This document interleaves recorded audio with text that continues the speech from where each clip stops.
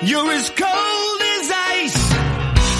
You're willing to sacrifice our love.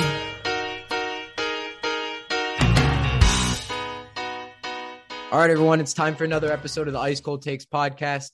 I'm joined by Brandon Fitzpatrick. You may know him from Twitter as Fitz. And today we're going to discuss the unfortunate recent struggles of the Rangers, as well as our thoughts on potential moves the Rangers might need to make at the trade deadline. Thanks for joining me. How's it going? Oh, I'm doing well, man. Thank you a lot for having me on. I really appreciate it. Yeah, I'm glad you hopped on. Anyways, if you've been keeping up with Rangers hockey, Rangers just came off of like one of the hottest streaks they've been on. It was like a month straight of just constant winning. Maybe it was because it was against non-playoff teams, but that's besides the point. They were winning, everything was good, and then all of a sudden, just like that, everything just flip-flops. So we've lost 3 of our past 4 games, twice to Colorado, once to Nashville, and then a not-so-good performance against Buffalo. So that's cause for concern. We're recording this on Wednesday, so we're about to play Arizona. And the Rangers, I am hoping they make a bounce-back performance statement game. But what do you think of the recent struggles so far? Yeah, I mean, they're kind of looking like they did early in the season, right? Where they're really struggling at even strength to score goals. The offense has kind of just fallen off a cliff over the past 4 games or so. Like the power play has essentially, in their wins, carried them to wins. Like I know the Buffalo game, Lafreniere scored the game winner essentially, but the power play has really been the only way they've, generated offense. I guess it's kind of concerning that the line combinations aren't really clicking as much as we hoped. I think it's safe to say the Dryden Hunt top 6 experiment has kind of run its course. I'm still kind of upset that they moved Kakko off that line in the first place. I thought they were really clicking. So, to me, it's more just highlighting that they desperately need another forward like these past 4 or 5 games or so. Specifically one to play with Mika and Kreider because, Kakko hasn't really worked out on there. Barclay Goodrow didn't really work out on there. Sammy Blais, Gauthier, you could take your pick of the guys they've kind of, tried out on that right wing with them. Colorado's a good team. It's concerning that they've kind of lost to some better teams lately.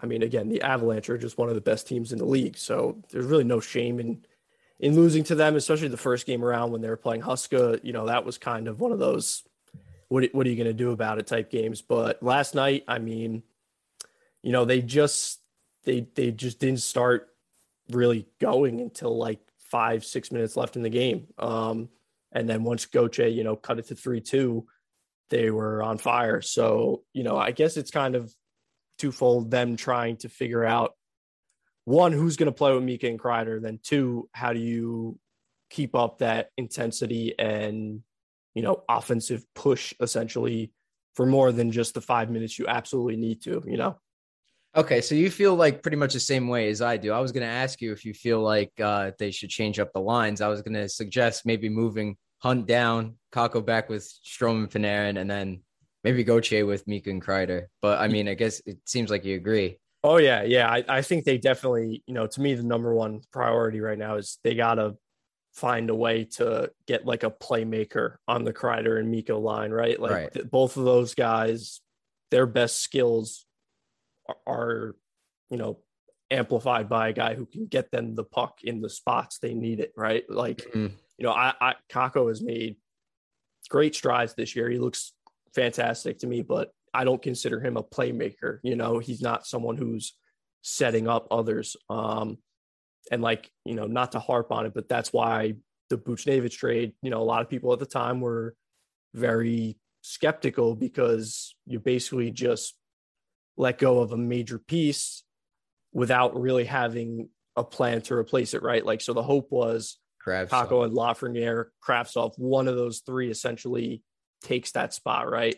Lafreniere, they did it for 2 games maybe, and then decided to go away with it.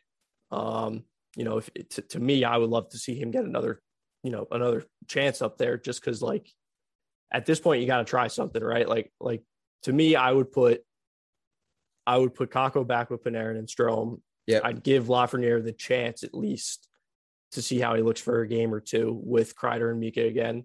You know, Hunt to me would probably be fine if you put him with Hedl and Gauthier. I think that would be a good line, or even throw Goudreau on there. Yeah, exactly. Like just to try, you know, like I like that Gallant, whatever the hell his name is. I like that he doesn't. I like that he doesn't, you know, panic and change lines all the time like David Quinn used to. But at the same, a little bit in that against the Predators game. Yeah. But I mean, that was like, I mean, we were so dry like that game. We had nothing going for us, so he had to do something. Yeah, exactly. Like he even admitted after the game that we were soft. Exactly. So like, you know, when you see it happen for more than a couple games in a row, I'm all in favor of mixing things up, you know, trying some new stuff, because what's happening right now clearly isn't working, right? So you got to try something else. You know, I know there's a lot of theories out there. You know, the guy on Twitter, Adam, etc. He always says that he thinks Strome and Panarin they don't think Kakko fits with what they want from a right winger, right? Like, so we've seen over the course of these two guys' tenure, they love the Jesper Fast types or the Colin Blackwell types to basically just like to do the dirty work they don't want to, which like I respect. I mean, listen, if Panarin tells you he wants to play with someone, you do it. He's Artemi Panarin. He's your best player. But at the same time, like they need to realize that in order for this team to get to where it wants to be, you know, Kaapo Kakko is a huge piece. So like he was working with you and Strome.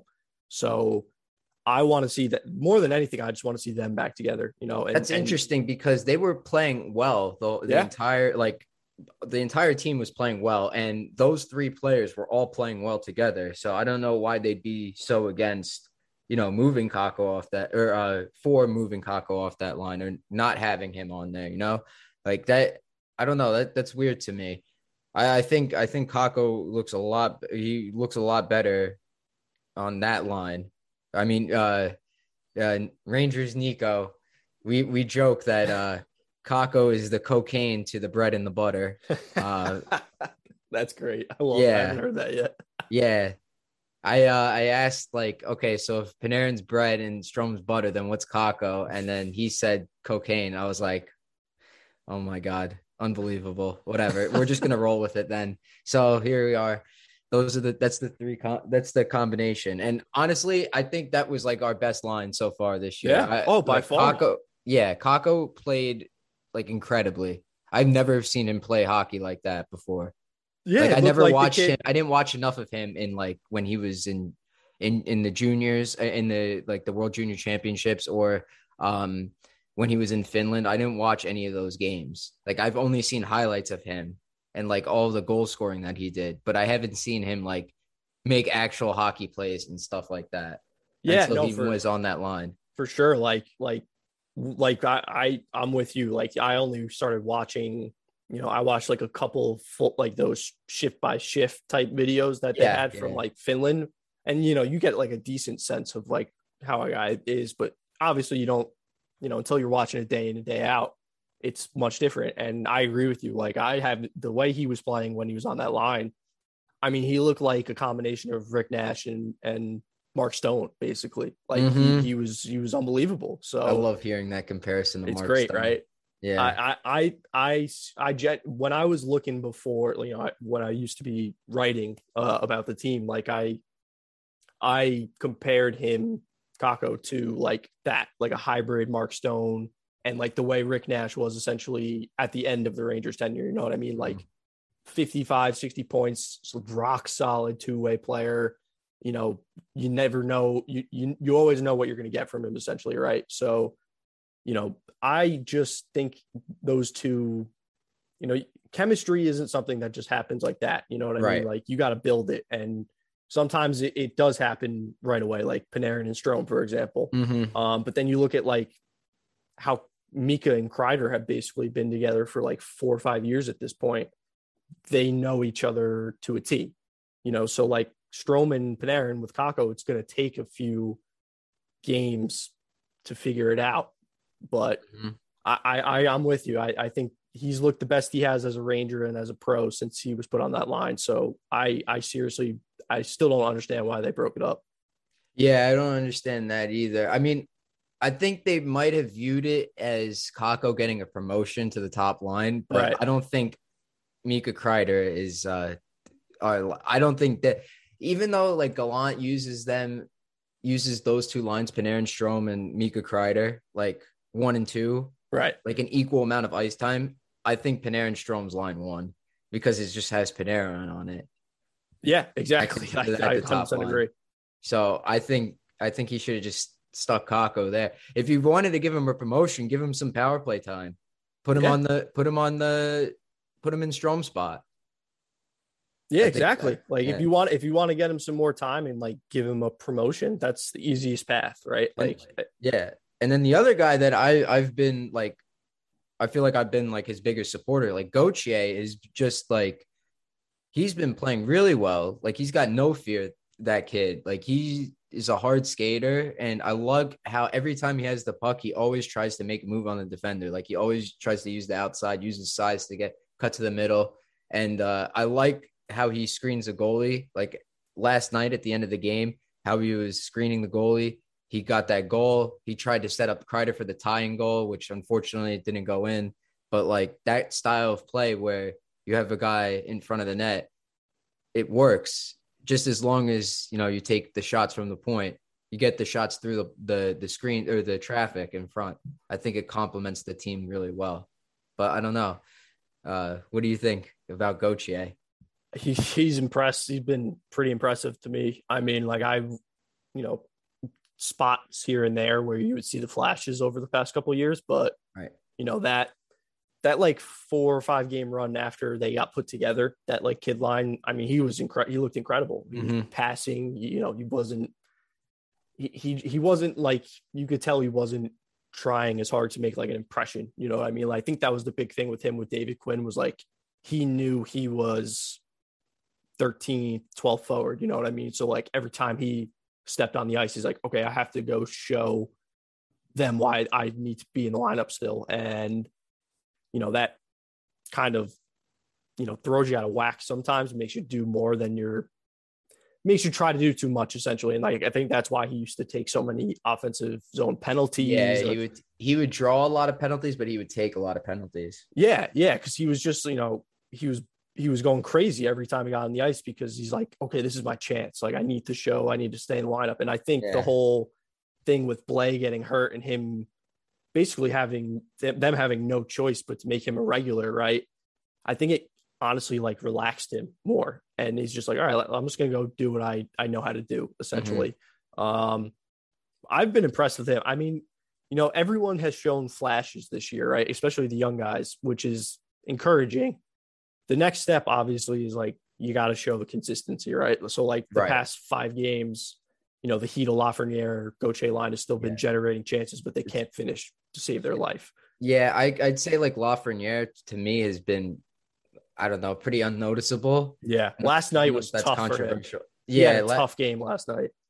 I mean, he had a nice play like at the end when he blocked the empty net, and then I saw he had a nice like takeaway. He basically just completely caught the defender sleeping, like asleep at the wheel, and he just stole the puck off of him just like really easily.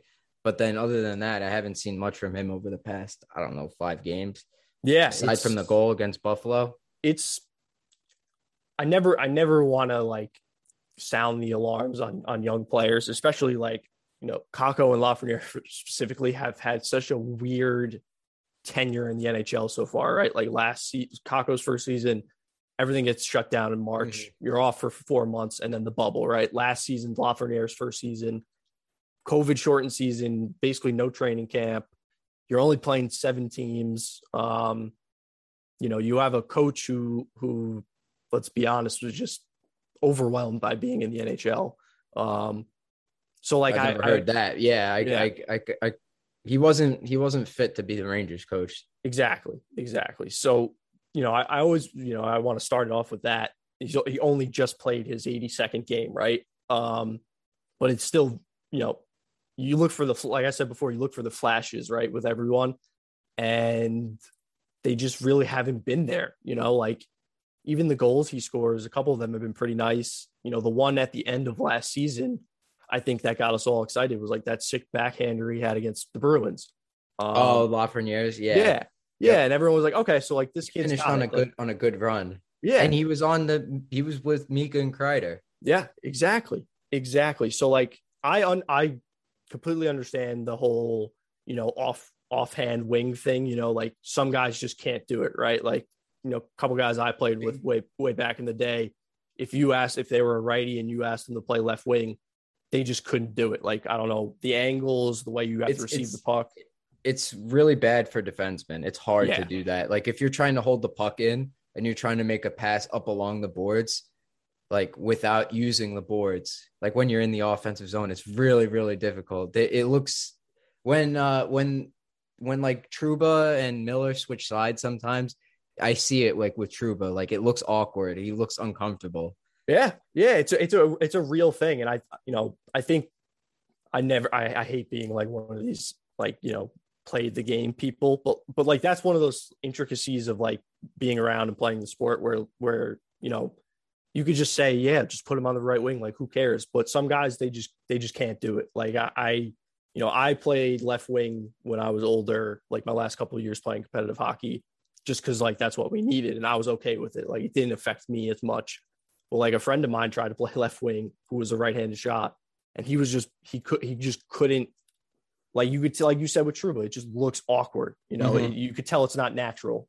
So like I get that Lafreniere and Kreider haven't been comfortable on the right wing, but at some point you got to just be like, all right, like you got to figure it out if this is the best line we could put together to help us win, right? Like you work on it and practice, like you got to figure something. But to kind of wrap it up with Lafreniere, like what you were asking, I am a little concerned. I get that he doesn't get any power play time, basically none. Like that second unit, it's basically the same shit as last year. It feels like he's not even out there like for the game. I feel like I barely see him or notice him. I don't hear his name called at all. Like on the broadcast, I don't see him with the puck as much. That's the concerning part to me. That's the extreme. He rarely has the puck on his stick, and that's, if you're the number one pick in the draft, like that's supposed to be your calling card, right? You're supposed to be a dynamic offensive player, and we just haven't seen it yet, which is again worrisome. But I'm hoping they start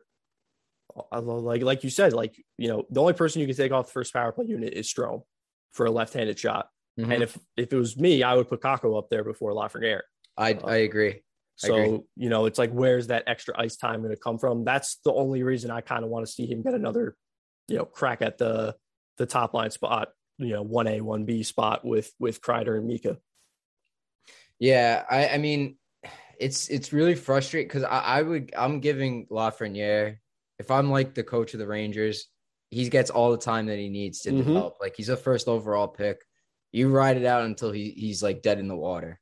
So I'm hoping, at some point he's going to figure it out. He's going to put something together, go on a hot streak. But, of course we want the consistency. That's the big thing this year. This is like my key going into this season. Like I want a consistent team. Like, okay, so we just went on an incredible tear for like a month. And now we're starting to lose some games. Now's the time where you want to start like bouncing back with victories instead of going on like a long losing streak to counteract all the winning that we just did. Right. So we're 4-8 against playoff teams this year, and we're about to have a really, really tough schedule after the Christmas break. I believe we play Vegas. We play the Oilers after Christmas. There's a bunch of teams here. We play the Panthers and the Lightning on the 29th and the 31st of December. Then in the new year, it's the Lightning, the Oilers, the Golden Knights. Oh, Jesus. That's Christ. all in a row. Oh, my God. I didn't realize it was that bad. Oh, yeah, my God. It's all in a row. All right. So the Rangers are going to have their work cut out for them. So they have to figure out something.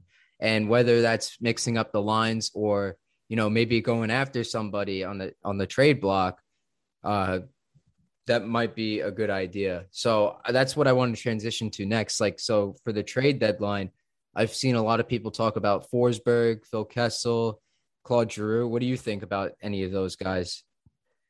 Yeah, so I've seen, same names obviously floated around there. It's, I personally think Claude Giroux would be fantastic. I agree. But I just can't see the Flyers trading him to the Rangers. That's the problem. Yeah, and like Kessel, I don't think personally is like a great fit because like I was kind of saying before, I think the biggest need is, unless they're going to give Lafreniere the chance on that top line and, unless he runs away with it, they need someone who can get the puck to Mika and Kreider so they can, amplify their best strengths, like Mika's shot and Kreider's freak of nature, physical talents, essentially. That's why Buch worked so well with them. He knew how to get those two the puck. So, I think Forsberg would kind of be along those lines. The only problem there is, Nashville's hanging around a playoff spot. So, I know David Poile, he's going to want to go for the playoffs if he can, right? So unless they go on like a month and a half downswing here, I don't think they're going to trade Forsberg. Giroux would be perfect. Like, I really think he's, offensive minded. He can shoot, he can score. I mean, he can pass. He's good at faceoffs. Good at faceoffs. Really like, important because we suck at faceoffs. Terrible. Except that they did win the 2 last night at the end of the game in the offensive zone. Shockingly, I was not expecting that. But yeah, like, I guess the hope is that maybe in a month or two from now, I guess the kind of hierarchy of the league sets in a little more, right? So there's like more teams fully out of playoff contention as opposed to like right now where it's just like outside of 4 teams or so, everyone's just jumbled up together. Everything's close right now. Yeah, I agree. Yeah. So, but like at the same time, what do you maybe like Mike Hoffman or someone like, I don't know. It's like that's interesting. Mike Hoffman. The Canadians are going to be selling maybe someone from them, but then the other, part you got to take into is the cap repercussions of it, right? Because like, they gave Adam Fox and Mika the money, which well earned, both of them. You're not going to see any, qualms from me about it. But, things get tight starting next season. And, so unless you're if you want to go for a straight rental, deals. Yeah, exactly. Like if you want to go for a straight rental and give up some prospects, picks, whatever, I'm fine with that as long as it's 1-year deal, right? But if you're looking for someone who has, a couple of years left on their deal, that's going to be really, really tough to pull off because, what money you send out to bring the money in, right? So like basically outside of the kids, everyone's locked into contracts right now except for Strome. Yeah. So it's like it's one of those. It's a delicate balance, right? Like, what do you prioritize? And I guess it's the next month. I don't foresee Chris Drury like jumping the gun. You know what I mean, on a trade unless it's like an offer he can't refuse. So I think they need someone? Yes. Do I think that there's like great options out there? Maybe 1 or 2, but it's like they're really a little unrealistic. Balance. Like, yeah. Drew's unrealistic because he plays for the Flyers and anyone on a Metro team, the Rangers aren't going to get. I am like, I don't even know how to describe it. Like, I'm hesitant to trade the Flyers anyone from our minor league system. Kravtsov, Robertson, Braden Schneider, any of those guys. Like, I mean, you're going to have to trade one of those guys for Drew, even if it's just for 1 year. Yeah, no, 100%. It really just would be very difficult to do it just with draft picks. Yeah. Very difficult. Yeah. And it really just, it makes the whole Kravtsov situation just, I guess more frustrating, to the point where like they just don't have another right winger on the roster right now. It's honestly incredible. Like that was like a 2-sided botch of the everyone looked bad from that. No one came out looking good. Kravtsov looked bad, and Drury didn't look great either. You ready? Showtime. On May 3rd, summer starts with The Fall Guy. Let's do it later. Let's drink a spicy margarita. Make some bad decisions. Yes. Audiences are falling in love with the most entertaining film of the year. Fall guy. Fall guy? Fall guy. That's what the poster said. See Ryan Gosling and Emily Blunt in the movie critics say exists to make you happy. Trying to make it out? Nope. Because I don't either. It's not what I'm into right now. What are you into? Talking. Yeah. The Fall Guy. Only in theaters May 3rd. Rated PG-13.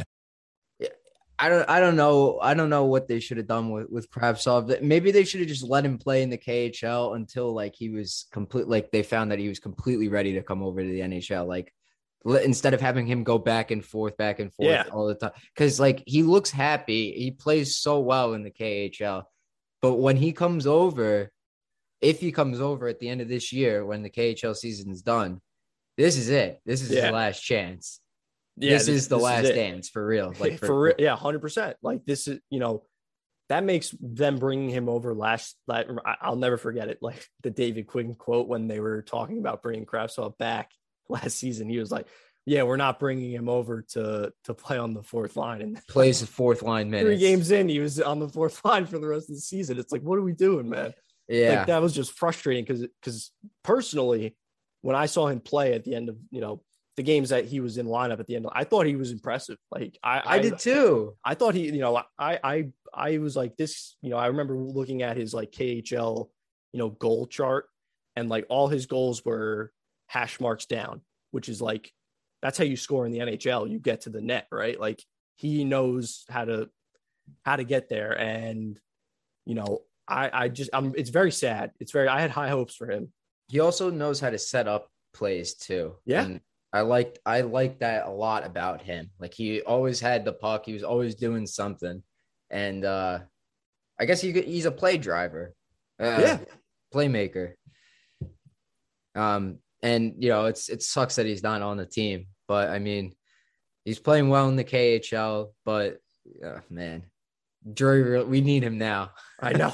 We need him like right now. That's the worst part about it all, is that like he literally is so needed right now. Like he even if you don't think he's good or like an entitled kid or a brat, whatever, they could use him. Like they desperately could use him, which makes the whole ordeal of sending I don't know. One day we're gonna find out more, or probably not, because we never find out shit with hockey. But oh yeah, for real, I wish we could find out what really happened. Like, because you have the stories of Drury basically like singling him out when he was the GM of Hartford a bunch of times.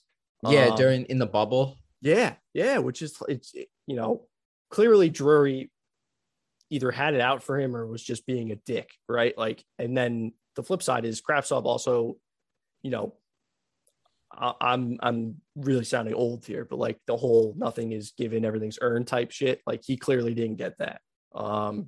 He thought he should be playing more and they didn't. And here we are now, but it's a really frustrating thing because he would, like you said, he would be the piece to put with Mika and Kreider, a playmaker, a guy who can get them the puck. So it's really frustrating that it all went down like it did.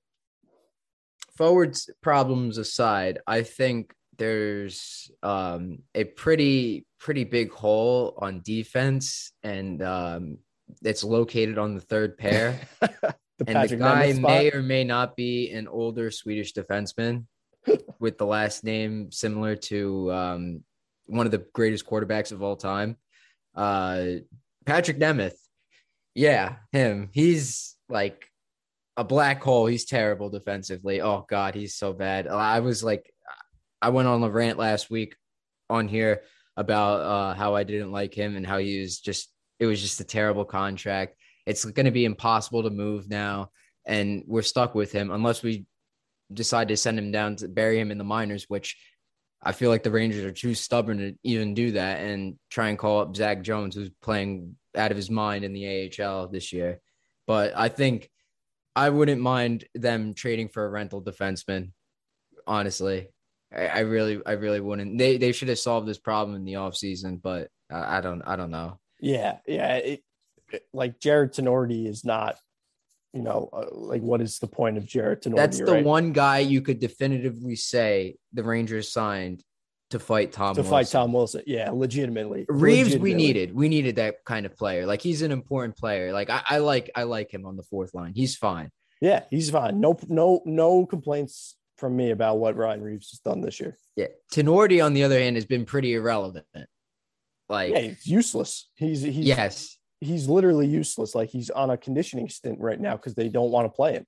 I would much rather have Hayek playing over Tenorti and Nemeth. Like, honestly, like, I know we all like joke about Hayek being terrible. He's not good. He's not what he's supposed to be. What they advertised him as when we traded McDonough for him, when he was included as part of that deal, which the Rangers can't seem to rip the Band-Aid off that and admit that they lost the trade. I know. It's crazy he's still on the team. It really is. Yeah, like, I mean, there's nothing you could do about that trade. Night and day, they completely lost that trade. McDonough was a great player. They had to move on from him, but the return they got, it wasn't good enough. And that's it. That's all you could say. That's all you could say. Hayek didn't pan out. Howden didn't pan out. Nemestikov didn't pan out. We hope Nils Lundqvist could still pan out. I mean, this is his first year in the league, so we'll have to see. But it's just been atrocious from anyone that's been playing in the bottom pair, aside from Nils Lundqvist. Yeah, it's very frustrating to see. Like, and you know, last night is a perfect example. You have Patrick Nemeth on the ice at the same time as Nathan MacKinnon. What did you think was going to happen? I know. It's when I saw that pairing out against them, I was like, this is just not going to end well. Yeah, I agree with you. I wouldn't mind them going after another, third pairing defense. But like if you're not going to call up Zach Jones and just let him and Lundqvist spin together, then you need to get someone else because all three of the other options are below average. Like none of them are good. Mm-hmm. And it's just like it's another one. Like to me, I'm really struggling to find like one positive move Chris Drury has made so far. Like everything he's done has not worked out well. So like Goodrow is fine. Contract extensions were pretty good. Extensions were good. Yeah, the Fox and Mika extensions, I'll give you it. But like lingering one was great. The lingering one, I'll give him that. I'll put it like I guess his acquisitions outside of Reeves to me have like left a lot to be desired, right? Like, yeah, like Sammy Blais was a solid bottom six player before he got hurt. Nemeth has been horrible. Tenorti is unplayable.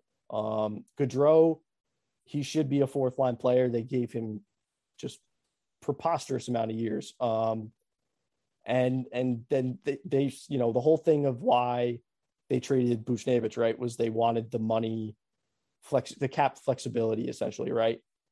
But they have all this cap space right now for this season and this season alone, and they didn't use it to like really upgrade the top six or add another forward or add another defenseman. So I'm just like, I'm very confused as to what the deadline, but I mean, yeah, but it's like who's saving all that cap just to make a move at the deadline. It kind of doesn't make any sense, right? Like the deadline's 6 weeks before the season ends, so like you got to be good going into the deadline in order to become a buyer. You know what I mean? Right. So there's question marks on the team, like with Hedl. I'm not even sure what they're gonna do with him. Like I feel like they could possibly move on from him and try and maybe hang on to Strome and then find like another guy to replace. Maybe Morgan Barron comes up and replaces him. I don't know. Yeah, I know there's a lot of questions and we just don't have the answers to them right now. Like if they lose tonight to the Coyotes, that is like, maybe it's time to sound some alarms a little bit because the Coyotes are terrible. They are like a borderline AHL team. Yeah. Like you can't if they lose to him. I think Kincaid is starting, but if they lose this game, like and they look like shit at 5-on-5 again, that's a serious like red flag. That's been the big problem over the past two games. It's been really frustrating. They cannot generate any offense whatsoever. They can't get the puck. They can't maintain possession unless Panarin or Fox is on the ice. Yeah. That's it. That's the only time they're generating shit. I mean, it's exciting when they have the puck, but I want to see the rest of the team doing that. I want to see all the lines doing that from 1 through 4. And that's what was going on during the winning streak. But once you play stiffer hockey teams, like teams that are going to push back up against you, obviously it's going to get a lot more difficult, a lot more challenging. And I think the Abs and the Preds are perfect examples of that pushback that the resistance to our so-called dynamic offense that hasn't been so dynamic at 5v5. For real. The 5v5 stuff's a big problem. Big problem. And then the last thing that I wanted to talk about, you and I share a common thing. We both like The Wire, right? I just finished watching The Wire a couple weeks ago. Oh my God, amazing show. I didn't want it to end. I was upset when it ended, but man, what a great show. Yeah, it's the best, man. Like season 5 was like disappointing compared to the rest, and it was still good. It definitely didn't have the same vibe to it, but I still liked it. Yeah, it's great. I that show to me is the best show ever. I think it's, the writing's unbelievable, the acting's fantastic. It's borderline a documentary, because like all of the stuff that kind of happens in the first couple seasons in terms of like, how the police do things and how, the street works, that's all from, the creator, David Simon, and Ed Burns. Like they worked together in the homicide unit in Baltimore. So like, these are all drawn from real life events. The show's like adapted from David Simon's book, I think, right? Yeah, Homicide: Life on the Street, which is also a TV show. I think that was made before The Wire. It was like The Wire before The Wire, pretty much. But yeah, like those guys. I mean, the show. Have you ever been to Baltimore before? I've been to Maryland, but probably not Baltimore. Okay, so my freshman year of college, I went to Towson University in Baltimore. So I kind of have a somewhat of a sense for like the area. And I didn't even watch till like after I had transferred to Syracuse, but like it's so real. Like the actors are all Baltimore native. Like most of them are Baltimore natives, like it's just great. I mean, the third and fourth season are in my opinion, the two best seasons of TV I've ever watched. Like season 4 gets all the love because of just the way it weaves the kids into the, systemic failures of the city. But season 3 to me is great because I love Bunny Colvin. I think is my favorite character on the show. Amsterdam, man. Like that to me is like that just whole season with the Amsterdam stuff is fascinating to me. And just to see the way the politicians react to it, the way it's amazing. Omar was my favorite character, man. Yeah, it sucks. Michael K. Williams. It's so sad. He's one of like those actors that everything he's in is great. Everything I've ever seen Michael K. Williams is great. Now I'm gonna go back and watch like movies that he was in. Yeah. Like the Night Of is a great series he's in. It's in another HBO series. I think he's in. I haven't seen Deadwood, but I know he's in Deadwood. He's just great, man. I'm a huge. It sucks that he's gone. He was a legend. Yeah, every scene that he was in, it was just like, I don't even know that's he's like the anti-hero, like the Deadpool of the Wire universe. Like he's not good, but he's not bad, and it's just like I was just like, I wonder if they'll give him like his own show. And then like I see the rest of The Wire and I'm like, no, why did this happen? I know. And it's the when they, when they're showing him in the morgue, when they show Omar in the morgue and they put like the wrong name tag on him. It's like, that's how easily a legend can just be forgotten. Right. Yeah, man. The amount of detail that show has is like, if you're not paying attention for even a second, you're gonna miss a lot. Yeah. And no show does anything like they did. Like they don't have any exposition. Their exposition is woven into like their rising action. You really have to pay attention to the characters and stuff. Once I got used to like all the characters and knew all the relationships and stuff, that's when everything started to click. It took like a few episodes in the first season, but the first couple episodes are so tough because they just dump all the characters like right onto you immediately. It's like overwhelming almost. That is kind of similar how I felt about the first season of Daredevil, like first few episodes of that season that were like overwhelming. And then once it got into it, once you figured out who everybody was and like, what they're doing, that's when the show started getting good. To me, those are my two favorite.